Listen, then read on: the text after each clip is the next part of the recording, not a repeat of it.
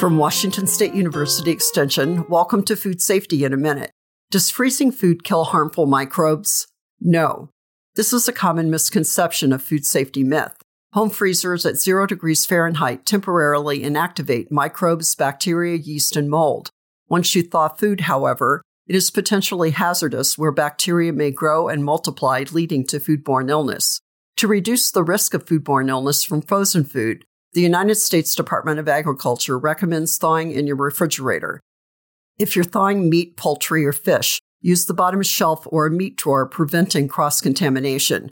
Once thawed, cook immediately or keep the food below 40 degrees Fahrenheit until you're ready to cook. If plans change, it is safe to put frozen food back in the freezer. This is Susie Craig. Thanks for listening to Food Safety in a Minute.